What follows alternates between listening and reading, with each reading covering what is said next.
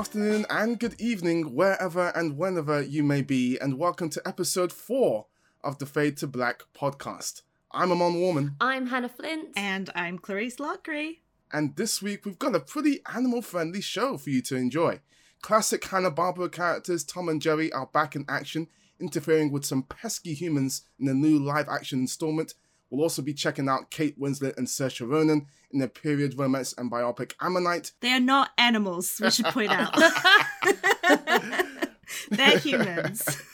They're both humans. Thank you for that clarification, Clarice. We really needed that. Plus, we'll explore the secret world of dogs in the documentary Stray. And finally, this week's hot take takes its cue from Disney's latest move to release its films concurrently in cinemas and on Disney+. Should studios be waiting until the pandemic is over to release them in cinemas instead? We will get into it soon. But before all of that, I think we all have some strong superhero feelings about certain trailers and episodes from the last week.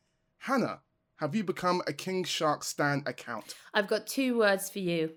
Num num. Num. Absolutely. Num num. Oh my God. The Suicide Squad trailer actually gave me life. It just made me really excited for DC again after a very traumatic week before with a certain for how I behemoth. Oh God, I love it. And it just felt, this is the relaunch that we needed. No shade to David Ayer. I mean, he's got his whole, we all know he's got his whole business and everyone's like, #release the Ayer cut. I mean, please, I cannot deal with that again. Please do not release the Ayer cut. Yeah, please don't. Sometimes I don't think it's going to save it. bad. We need to accept that.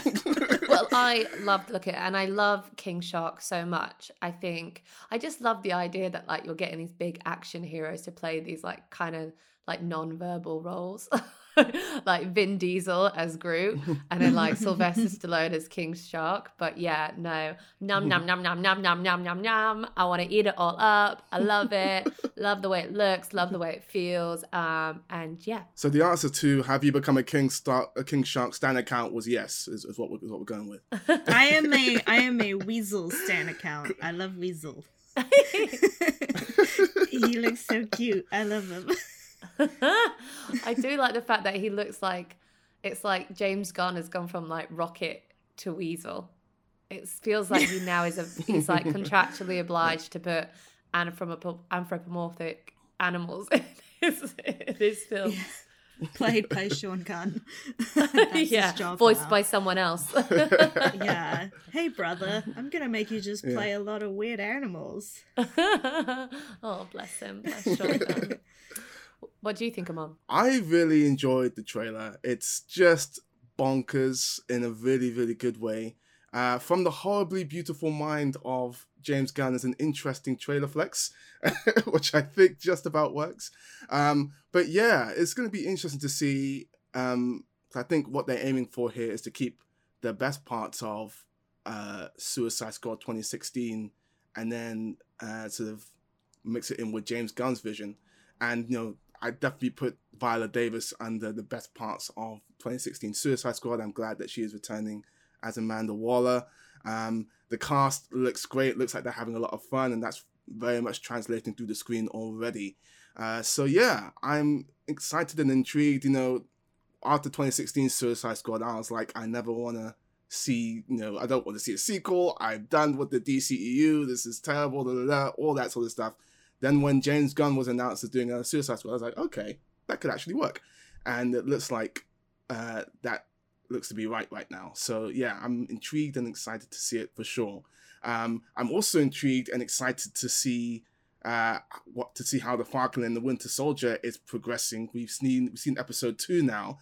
Clarice, what did you think of second episode of the Falcon and the Winter Soldier? I think I'm not 100% sold on it. Yeah, I have 2 little things that I'm not 100% won over by, which is A, the flag smashes. I'm still like, what are you doing with them? Because they just seem like good guys. And you keep telling me that they're the bad guys, and yet all they seem to be doing is like, hey, we should have equality, which seems like a good thing. But I we'll don't see. think they're saying they're the bad guys, do you think? I think the whole point is that they're purposely saying, no, these are good guys that have been misunderstood. They're just misunderstood. Yeah, I think that's the thing. That's why I'm like, I'm nervous about it because I think it could go either way.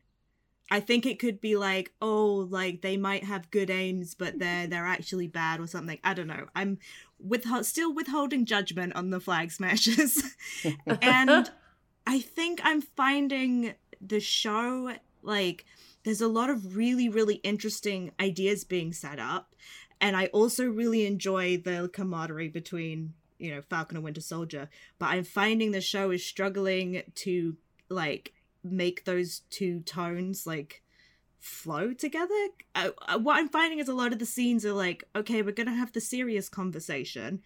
And then we're going to have 2 minutes of jokes. And they can't seem to do both at the same time, if that makes sense. It's like when they first meet, they have a really serious conversation. And then they're doing the, like, wizards and hobbits material afterwards.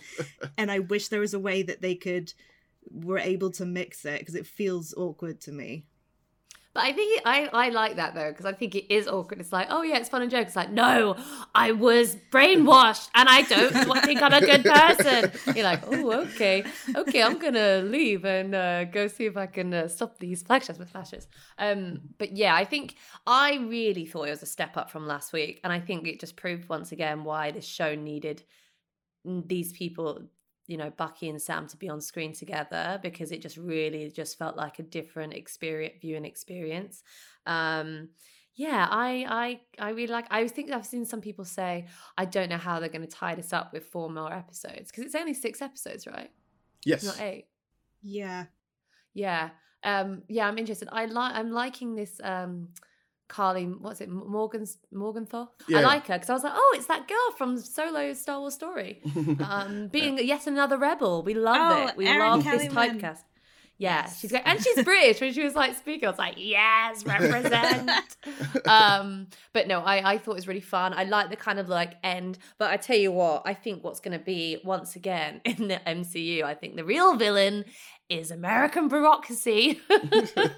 And the face of that is broke Captain America, John Walker. Look, I know, like, I know he's been set up to be like, actually he's a good person. I know that, like, he's, you know, in the comic books, actually this is like a transitional thing, blah, blah. I don't want to give too much away in case it spoils people's enjoyment. But, oh God, he's just like so annoying. Like, really just hate him. Like, just please, just take Steve Rogers' name out of your goddamn mouth, John Walker. You do not have the right. And also, his little sidekick, it's like, dude, like, you're just you're like so basic sidekick. Like, but that little scene when in the backseat of the the truck, after they and just kind he of keeps saying his full name. I found that really weird. It's like Lamar, who keeps, say Lamar Hoskins. What is it? Stop saying Lamar your Hoskins. full name. Yeah. Just say Lamar. It's really weird. Yo, it's Lamar Hoskins and John Walker. But yeah, I just also really appreciated that Bucky just stared him goddamn down and was like, who is this guy? So yeah, I appreciated that energy. So yeah. Big stepdad energy. Yeah, I saw that. I think if you're not going to play the Marvel fanfare, you need to have a good reason. In this episode, they had a good reason, because I need the drumline remix of Star Spangled Man in my life. Why is it not on Spotify? Who do I need to talk to? Marvel, what are you doing?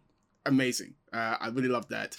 I think the therapy scene was really, really great. When Bucky had that line about if Cap was wrong about you, then maybe he was wrong about me. I felt that. And Sebastian Stan especially, I think, was really, really good in that scene. I did love it when he threw him on the desk and started snogging.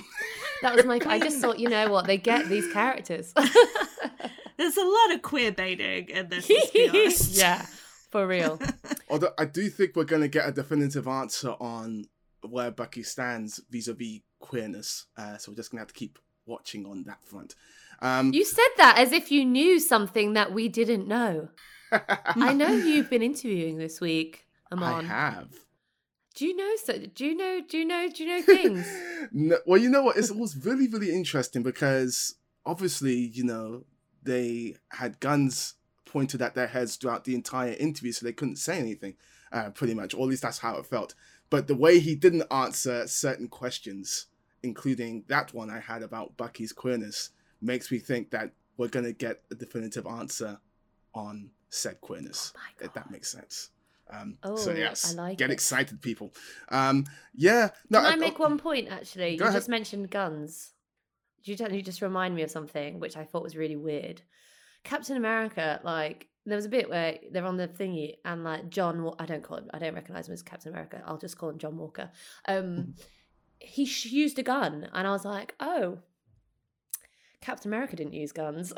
He uses his shield, and that's it. So you're never going to be Captain America. Shut your mouth. Go away. I mean, so yeah, him bringing out that gun, I was like, you don't bring a gun to a shield show, fam. It's interesting because, like, in the first Avenger, Captain America, Steve Rogers does use a gun. But yeah, this is 2021 now. It's really, really interesting to see what they're doing with John Walker, because I think it's tricky to play someone who is in some respects a decent guy, but he's just not quite Cap. He's just a little bit off.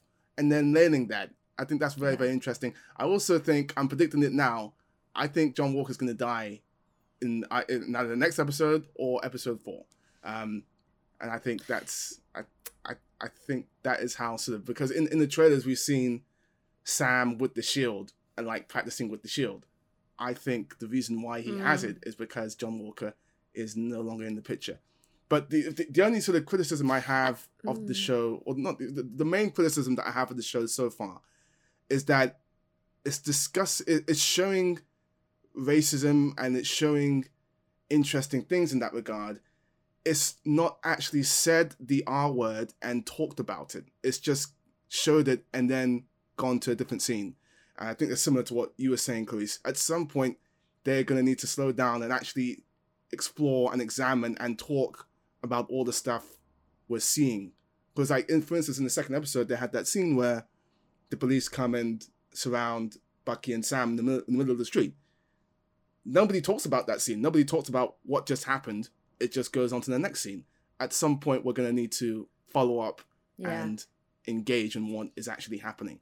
But I'm liking a lot of what it's setting up. It's going to be interesting to see what happens with Zemo in the next episode. So yeah, give me more. Give me more. Give me more. Do you reckon... Because I think you're right. It feels there's so much subtext about racism, and it feels like what reading a headline about like a white dude killing people, killing Asian women, and no one's actually saying the racism. Like, do you know what I mean? So people are so willing to use that word. But I think you're right. If it doesn't actually call it out like bluntly, instead of having this like peripheral understanding of what's going on, it's not really grappling with the conversation, is it? So it's not really. I just don't think it's. So I hope so. Call that motherfucker out. I also want to get more into the Isaiah Bradley story, because if you've read the Truth, Red, White, and Black comic, which is where Isaiah's story is told, you'll know that there's a lot of really interesting stuff they can dig into there. So fingers crossed we'll get to see some flashbacks, some actual flashbacks to Isaiah whipping Bucky's ass as he proclaimed in that episode. But enough superhero chat, enough procrastinating. We're not George R.R. Martin, we're Fade to Black. Let's get on with it. George's skills are legendary. I was under the impression that fine London gentlemen were no longer interested in my relics. Fashion moved on. My wife hasn't been at all well of late. What a wonderful opportunity it would be for her to walk the shoreline with you, learn from you. I'm not looking for an apprentice. I would be able to pay a premium for a private audience. Your husband paid me to take you out with me. My husband? Your husband left you.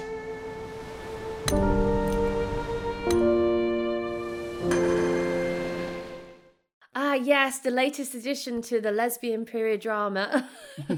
We love it. The explosion has continued. That was the trailer for Ammonite. This is Francis Lee's follow-up to God's Own Country, which focuses on acclaimed paleontologist Mary Anning, played by Kate Winslet, who is working alone selling common fossils to tourists to support her ailing mother at Seaside Town. But a chance job offer changes her life when a visitor hires her to care for his wife, Charlotte Murchison, played by Saoirse Ronan. Things get steamy, guys. Super, super steamy. Aman, were you steamed?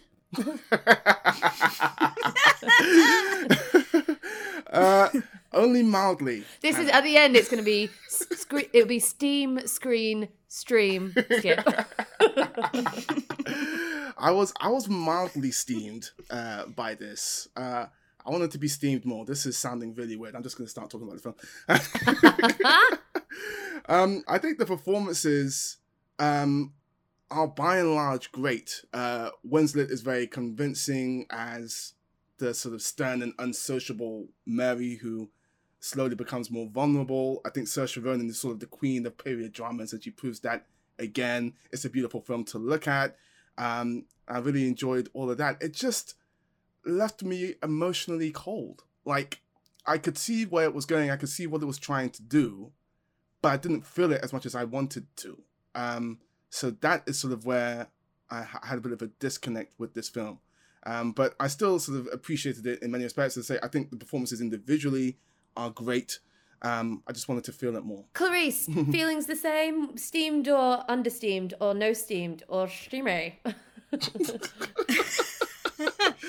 Well, I feel like I'm going to be controversial and say that the steam is not the point. No, I know. Sorry, this is very...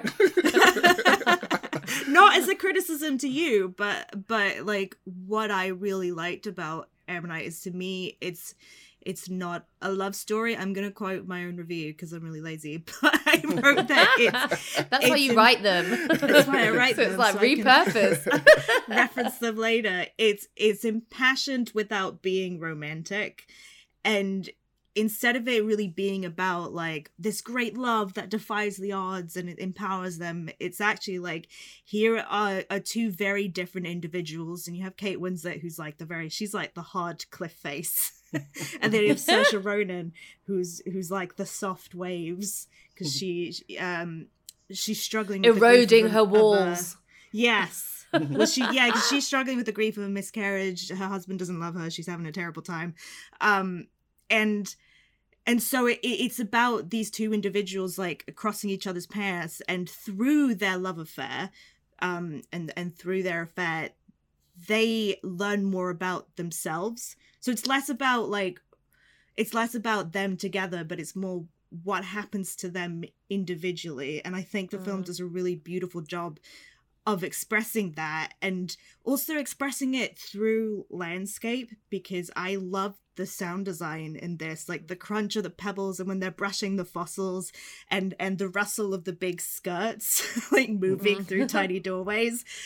I think it's not what you expect, but I really loved it for that. Yeah, I agree. I think what I liked about it is that it wasn't trying to be pretty. It was trying to be real, and I think you really captured it. It had a really strong aesthetic, as in, you know, it was quite, I suppose, I found it quite awe-inspiring in some ways, like kind of just the scenes and the beautiful beach scenes, and I just even like the muted colours. It was quite drab, but still quite beautiful to look at.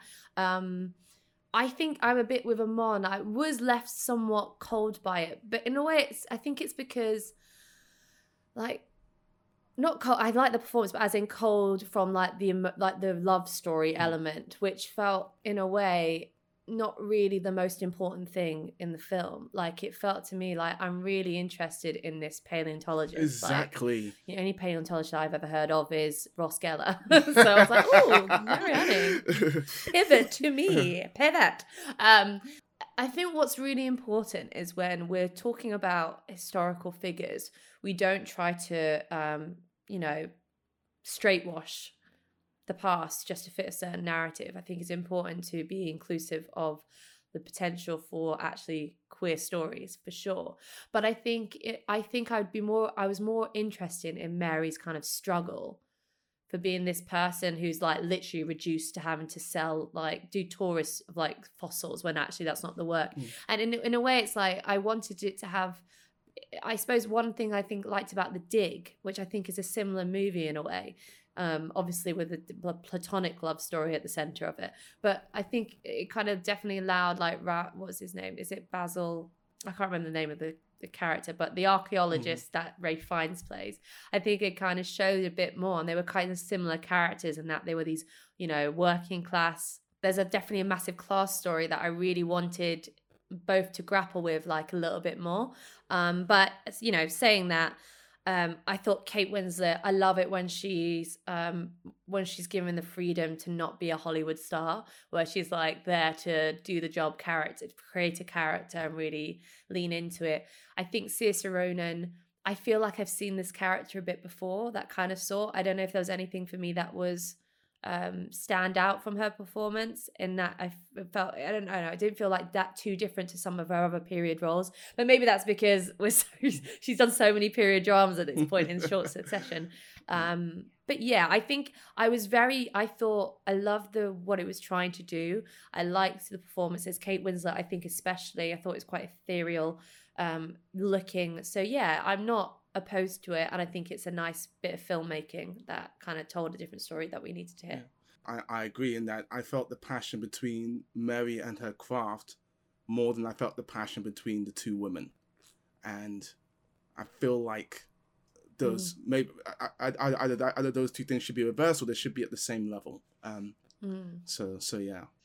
But I guess I felt like that was intentional. Okay. I think that's the thing. It's like, I understand what you're saying, but I was like, I feel like that was, for me, part of the story, because it was more about how that love affair affected each other's lives without ruining the ending. Like, there's a really crucial scene at the end, I think, that sort of brings it all back to that idea. I think also, you know, talking about the class thing, I think there was a really good way, and it showed like, talked about it, class privilege.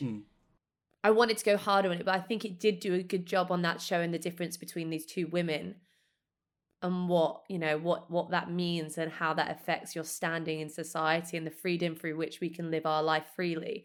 I think obviously, I think most period dramas, like, you know, Portrait of a Lady on Fire and all these ones that kind of grapple this subject, it's all about women wanting to live their life freely, but often it feels like the class element isn't really explored. Like when you're kind of richer, yeah, you can have a bit more freer than, you know, if you're poorer, which is obviously relevant today as well. But yeah, so what do we reckon, Sen? Are we going to do steam, screen? You can have steam and scream. I think what I mean is like, do you hold it in great esteem? So it's basically stream or skip. Correct. So, Amon, are you a stream or skip? I'm gonna stream on this one. Okay, Clarice. Stream and steam. Oh, so I reckon that's three streams equals a big steam. Yeah, go watch it.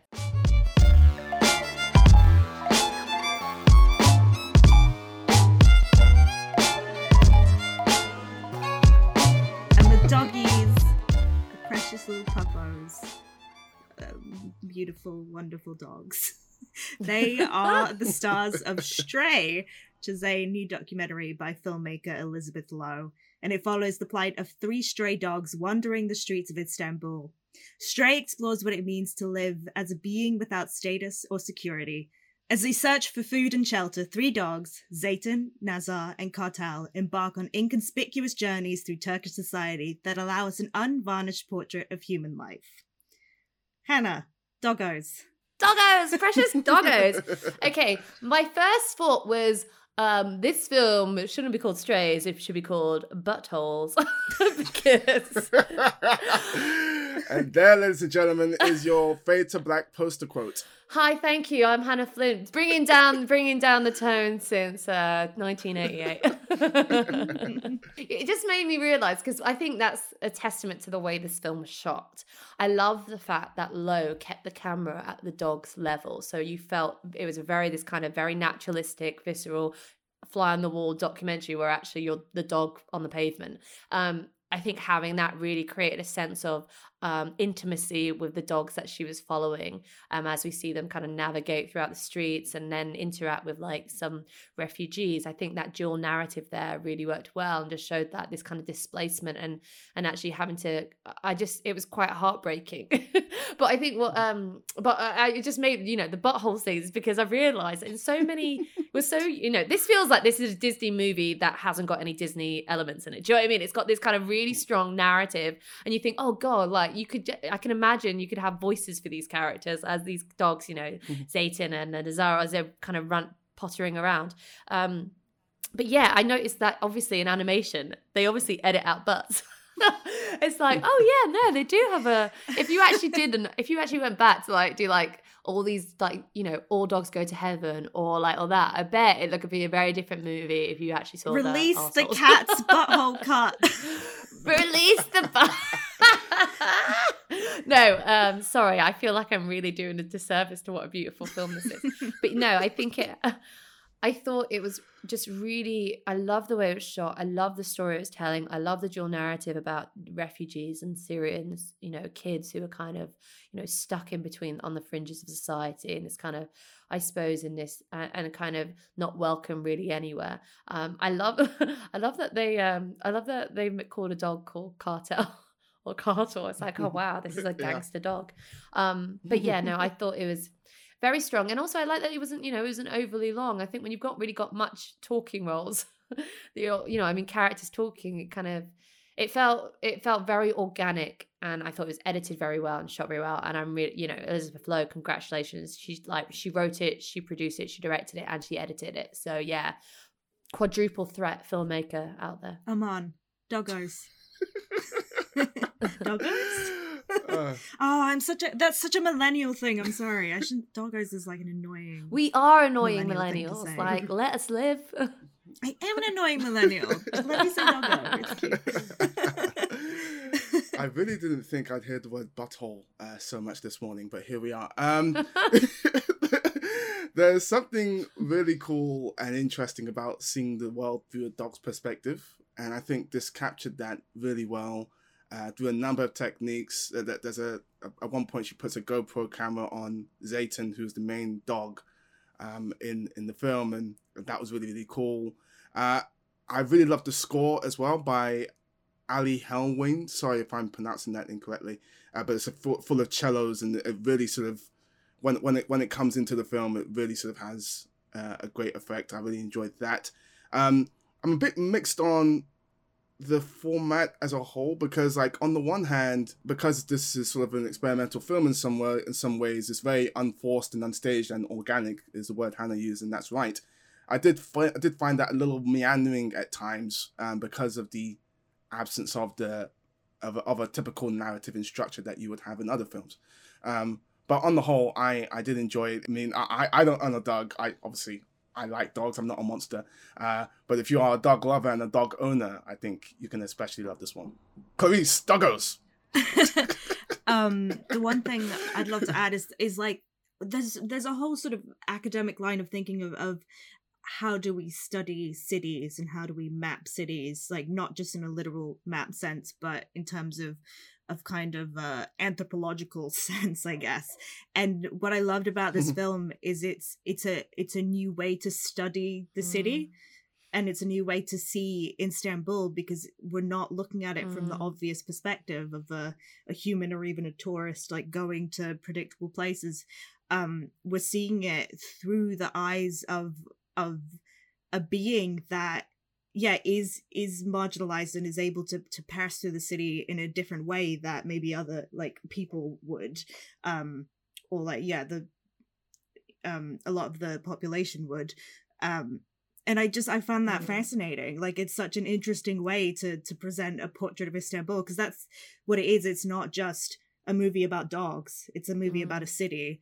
And to see how the dogs then interact with the refugees and the way that they find companionship in each other, because what they share in common is that their lives are so determined by the like very small actions of others. And it's like their days are driven by, is this person going to show me kindness? And either for the dogs, like give me a pat on the head, or for the kids, like, you know, get me food and shelter, or, you know, are they going to be the police? Are they going to round us up and arrest us just for existing?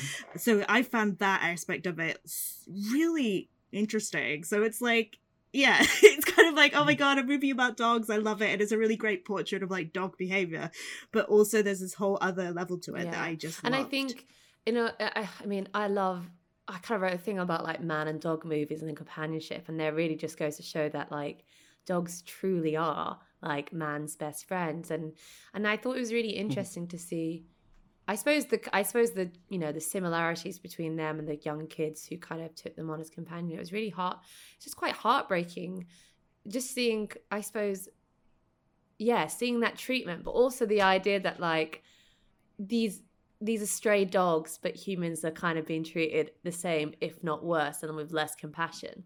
Because, you know, there's a moment where they have these security guards and like they're really upset.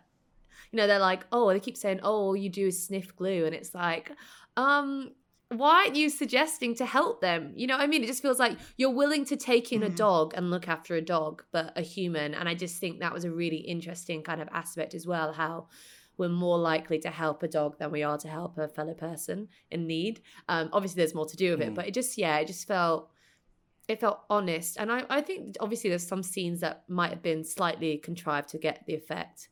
There's a really lovely shot which feels very set up, where it kind of like a guy's coming around the corner to deliver some, you know, boxes something to a restaurant, and it pulls back, and you'll see that actually what's blocking his way is one of the dogs sleeping in the sun, and then you have the owner kind of kick him away, and it's like, oh, it feels like she's asked them to recreate that.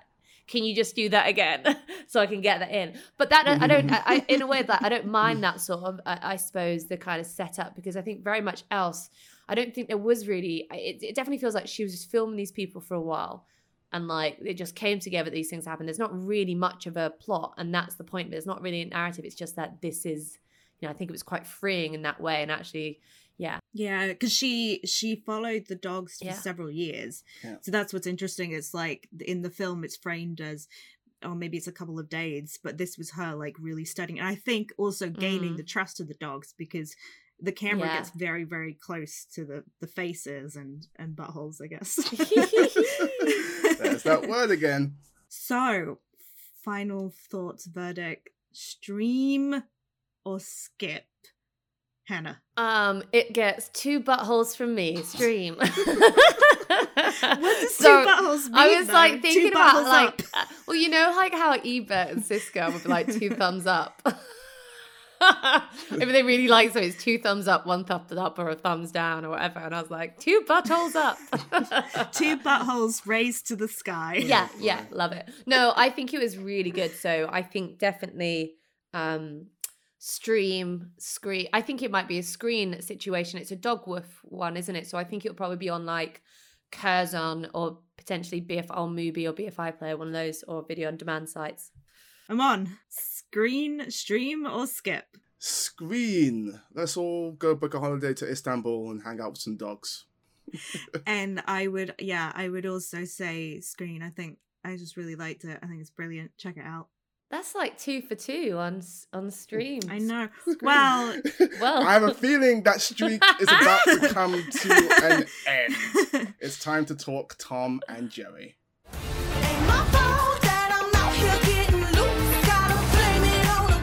This hotel has been host to 4 presidents, 3 popes, 2 kings, and we're about to host the wedding of the century.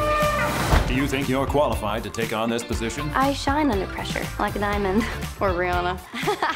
One other thing. We have a mouse problem. With the what now? So this is Tom and Jerry, and a legendary rivalry reemerges when Jerry moves into New York City's finest hotel on the eve of the wedding of the century and that forces the event planner Kayla, played by Chloe Grace Moretz, to hire Tom to get rid of him. Clarice, what did you make of Tom and Jerry? I And that is Clarice's review. I think that says it all. Look, I try not to be overly harsh about kids' movies because I understand that, like, I am not the audience for this. There's a butt coming here. And I try to approach them, like, on their level and be open about it. But this, I hated it. The thing is, what really... The sort of conceit of the film is that we live in this universe, or the characters, not us, the characters live in a universe where all animals are cartoons. So it's kind of a Who Framed Roger Rabbit setup. But the issue is like, there's so many questions, and I spent the whole film like trying to figure out the logic of this imagined universe where all animals are cartoons, because it means that when they go to the kitchen, the meat is cartoons. When they go to the fish market, the dead fish are cartoons. And then I spent about 20 minutes of this film thinking about, so is there cartoon blood? If you go to the cartoon slaughterhouse and the cartoon cows are getting brutally slaughtered to make hamburgers, is cartoon blood like spurting out of them? I like the idea that maybe like the minute they get killed, they just revert back to their like normal form, and it's like a bloodbath. Like it's like, oh, it's all cute, and it's like, no, I'm dead, I'm meat. That's the thing. It isn't, because the meat is still cartoons, and so when you go to eat meat as a person in this universe, you are eating a cartoon. Yeah. And it really drove me insane because it's one of those things where like they just when they're making a movie from an IP and they know they have to make it 2 hours and they have to make it work, how would Tom and Jerry exist in a human world? They made this decision. I get it, but I really wish that they had spent like 10 minutes thinking about the logic of it, because it could have saved me a lot of grief. And I just also, Colin Jost plays the groom in this, and he looked really lost, and I felt bad for him. How can he be lost when he's playing the same character that he was born to play, a privileged white dude? But it just seems like he was like looking for the exits. Like, yeah, no. Why am I here? I don't. Scarlett, help me. Oh god, it's 2 for 2 now with Colin Jost playing the whitest person in the movie. I do it. Coming to America.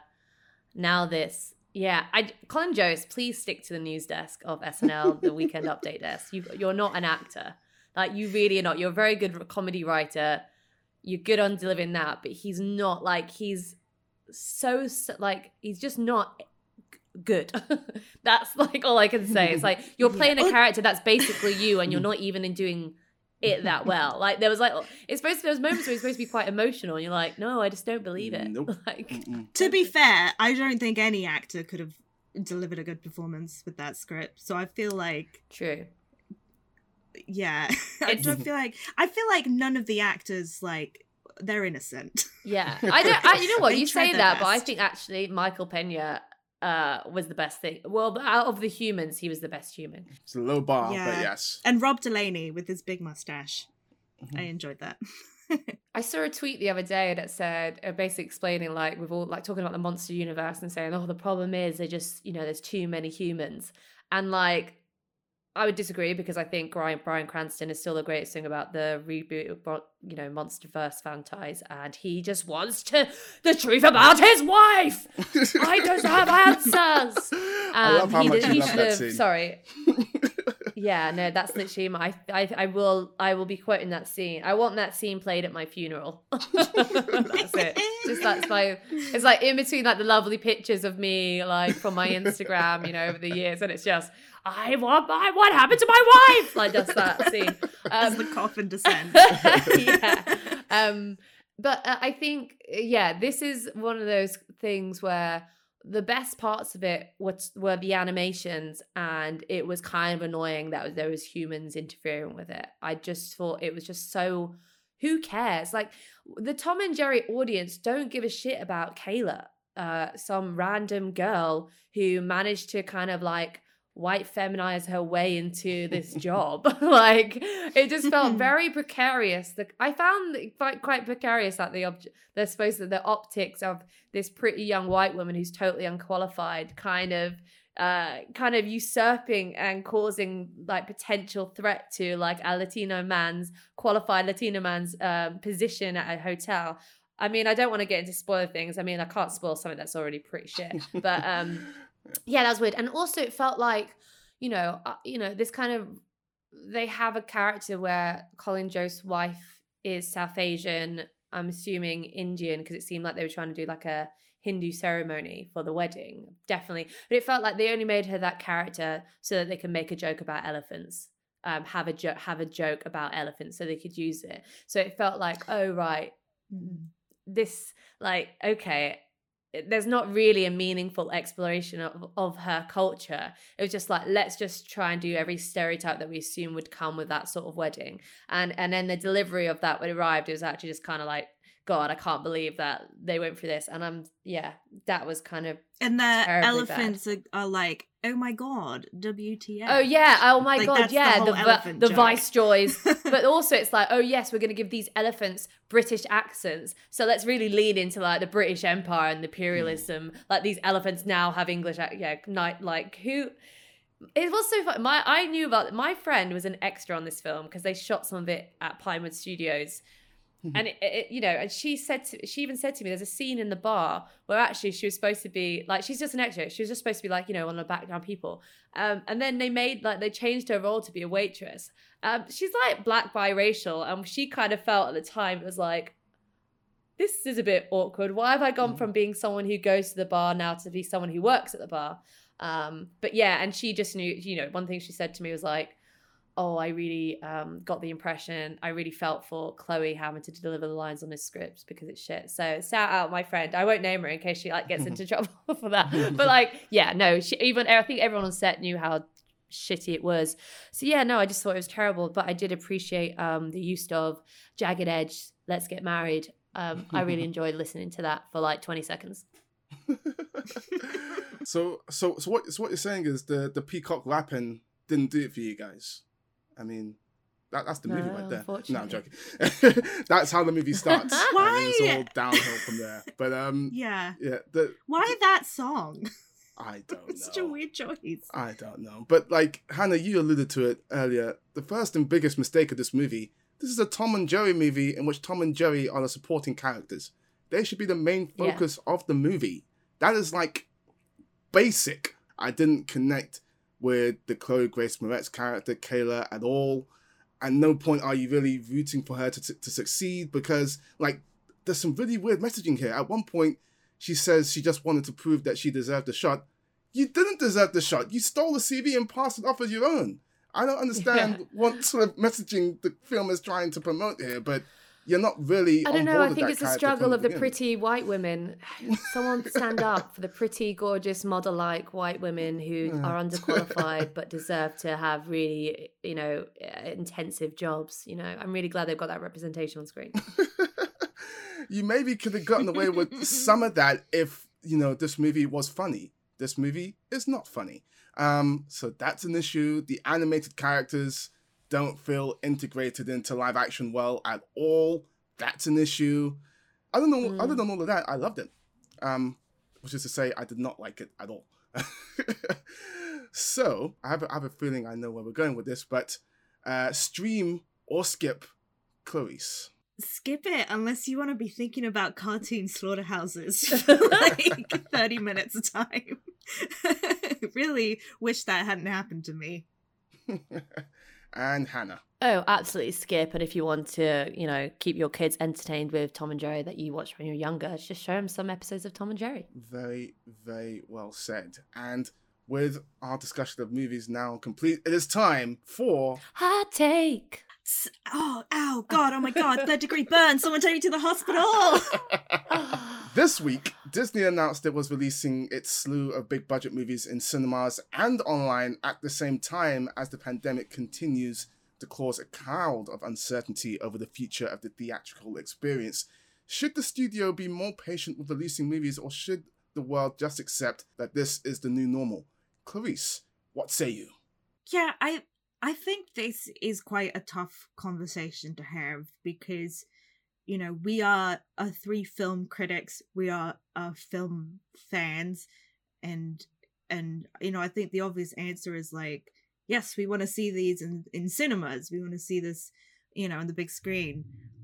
But I think a lot of this conversation is actually kind of an economic conversation because I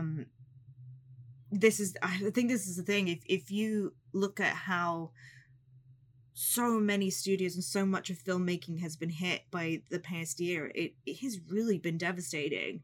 The amount of money lost, the amount of job loss, it's just depressing to think about. And so I think when I see these announcements, I think my gut instinct is to be like, right, no one really knows what they're doing right now. And it really seems like the case that these studios are just trying to like not go under, just trying to not completely fall apart. And I know that sounds ridiculous because Disney is one of the biggest companies in the world, but the losses that it posted last year were in the billions. It was like pretty severe, and so I think, like, you know, big or small, these studios are in self-preservation mode. So I don't know. Sorry, it's not a great answer. But I think my answer is like, I don't think there is an answer. I think you know, we can definitely criticize individual decisions, but I think the overall thing is everyone's just trying to get through 2021, aren't we all?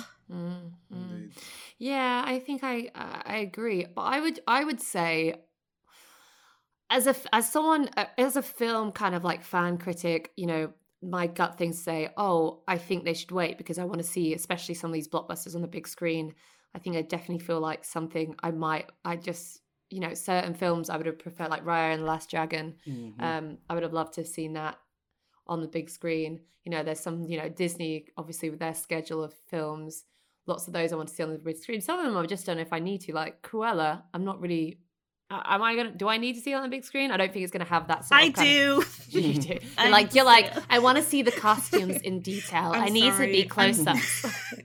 Just everyone let me be excited for this movie. I need it. No, I'm not not excited. But then at the same time, I think like you, Clarice, we're still in this pandemic, and I feel like, you know, releasing online just seems the most like financially sensible option, but also giving, you know, it gets people more to, you know, go on these streaming services.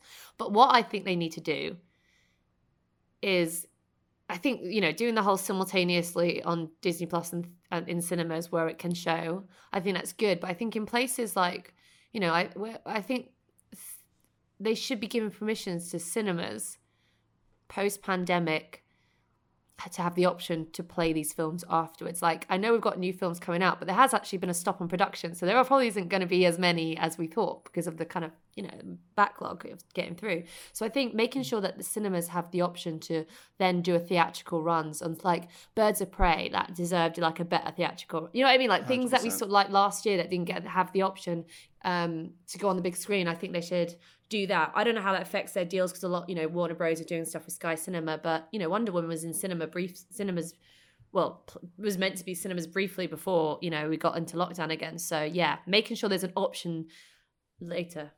I get what you guys are saying. I think the thing which is making me, which surprises me in some of these cases, is that with Black Widow and with a film like Promising Young Woman, you've already held it back for ages in the hopes of a theatrical release, and then only to sort of put it online as we're sort of nearing the end of the finish line, at least that's what the experts keep saying, with the pandemic and with lockdown. And I mean, I'm not going to pretend to know exactly what the financials look like, but I'm thinking if you've already held it back for that long, can you not just wait a little bit longer before putting it online on a Sky for Promising Young Woman and on a Disney Plus for Black Widow, specifically in this case? I feel like if they've already waited that long, they could have waited a little longer. if that makes sense. I was going to add, we had someone tweet in to us, Adam Yes. Green at Velcro Face. What's up? He says, I'm not going to pretend to know what the best financial decision is for studios, but for purely selfish reasons, I'm 100% on the side of delaying releases until it's safe to show them in cinemas. Watching new releases at home just isn't the same. Yeah, I think we'd all agree with that.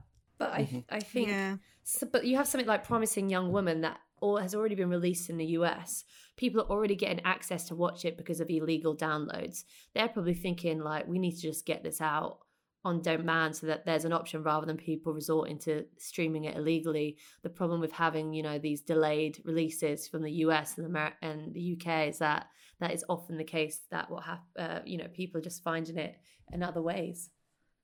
And also, like, I think, the Oscars obviously are hugely affecting the release thing for Promising Young Woman. And I think the thing is, like, look, the government has set a date of when cinemas are gonna reopen, they say. But, like, the government have said a lot of stuff that hasn't quite come true. They've made a lot of promises. And I think this is the thing, it's not even like, okay, well, why don't they just delay Promising Young Women till cinemas open?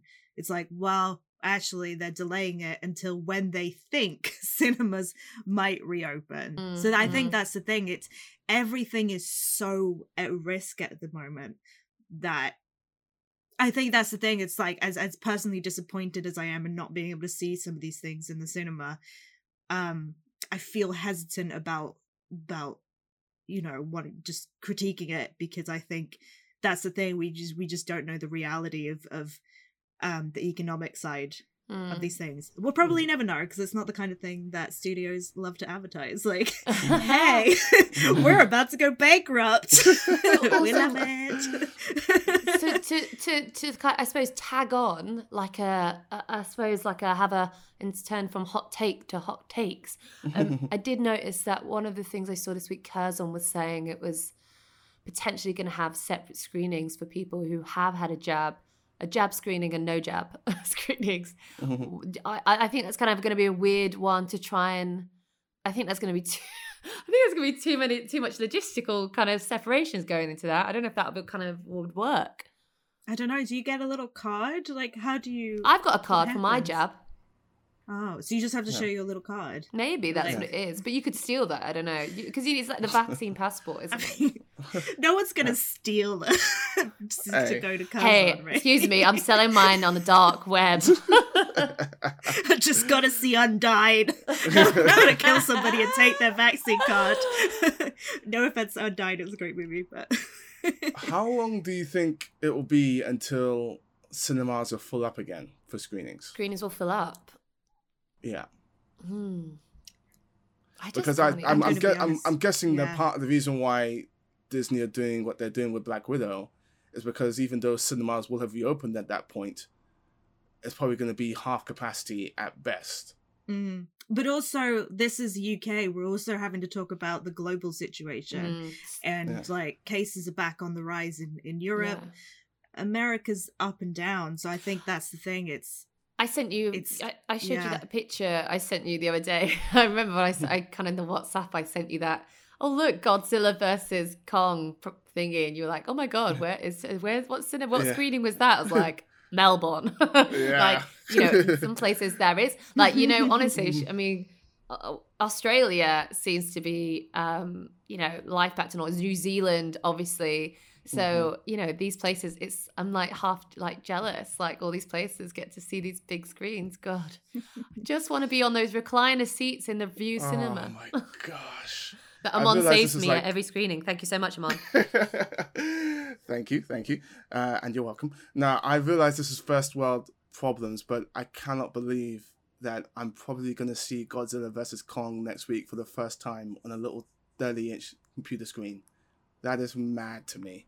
Have you not got an HDMI cable? Can you not just hook it up to your TV? Yeah, I could, but 50-inch computer screen. It doesn't 50-inch TV screen rather. It's still like a tiny TV screen. That's like an IMAX, full-on movie. That is where you want to see that movie, especially for the first time. And I hope buy yourself a projector, Amon. Like buy Yeah, some. My I had to- boyfriend bought one and he's got it using it because he hasn't got so he can play on his Nintendo Switch, not in the living room of his housemates. He got a projector and he's got like one of those white roller blinds, and he has the projector going on there, so he can play like Nintendo like on a bigger screen. So like Nice. you should maybe that's the thing we should all invest in as critics, our own personal projectors.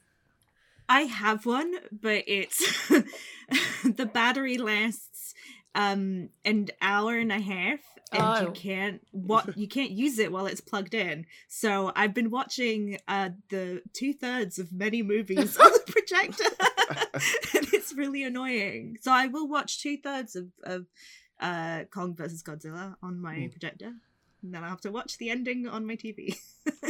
So Very until Maybe we we all should get get our home sponsorships. cinema system sorted out, movie night at Hannah's, I think is what we're saying. Well, yeah, but I was also thinking, why don't we, if there's any listeners who might be, in the electrical technology business and they want to have do some sponsorship, you give us projectors, we'll give you a shout out. We are very amenable to those conversations. But yeah, no, we should definitely. I mean, the thing is, I've got a very big white wall. But my TV's in front of it, so I could do it, and we could actually do a screening when we're allowed to, when it's legally allowed to be in each other's houses, not before government spies listening on the podcast. We are following the rules. Thank you very much. And I will bring the popcorn. Clarice, what are you bringing? I'll bring the cocktails. Yay! I like the And sound. I'll of this. Cocktails recently. And I'll bring the buttholes. That makes no sense. I know. I'm so sorry. I just wanted to say buttholes again. I mean, it makes sense, but it's not the best image. It's really not. That is the image we are leaving you with, though, because on that note, that is it for this week's Fade to Black podcast. Thank you for tuning in. Do leave us a review if you love the podcast, and tweet us if you have something you'd love to shout out next week. But until that time, you can follow us on Twitter at AmonWoman2End. Hannah, where can they find you? You can find me at Hannah Flint, and make sure that you're using our updated hashtag Fade to Black pod. We realised that hashtag Fade to Black is a very popular Metallica song, and any of your tweets might have got lost in the way.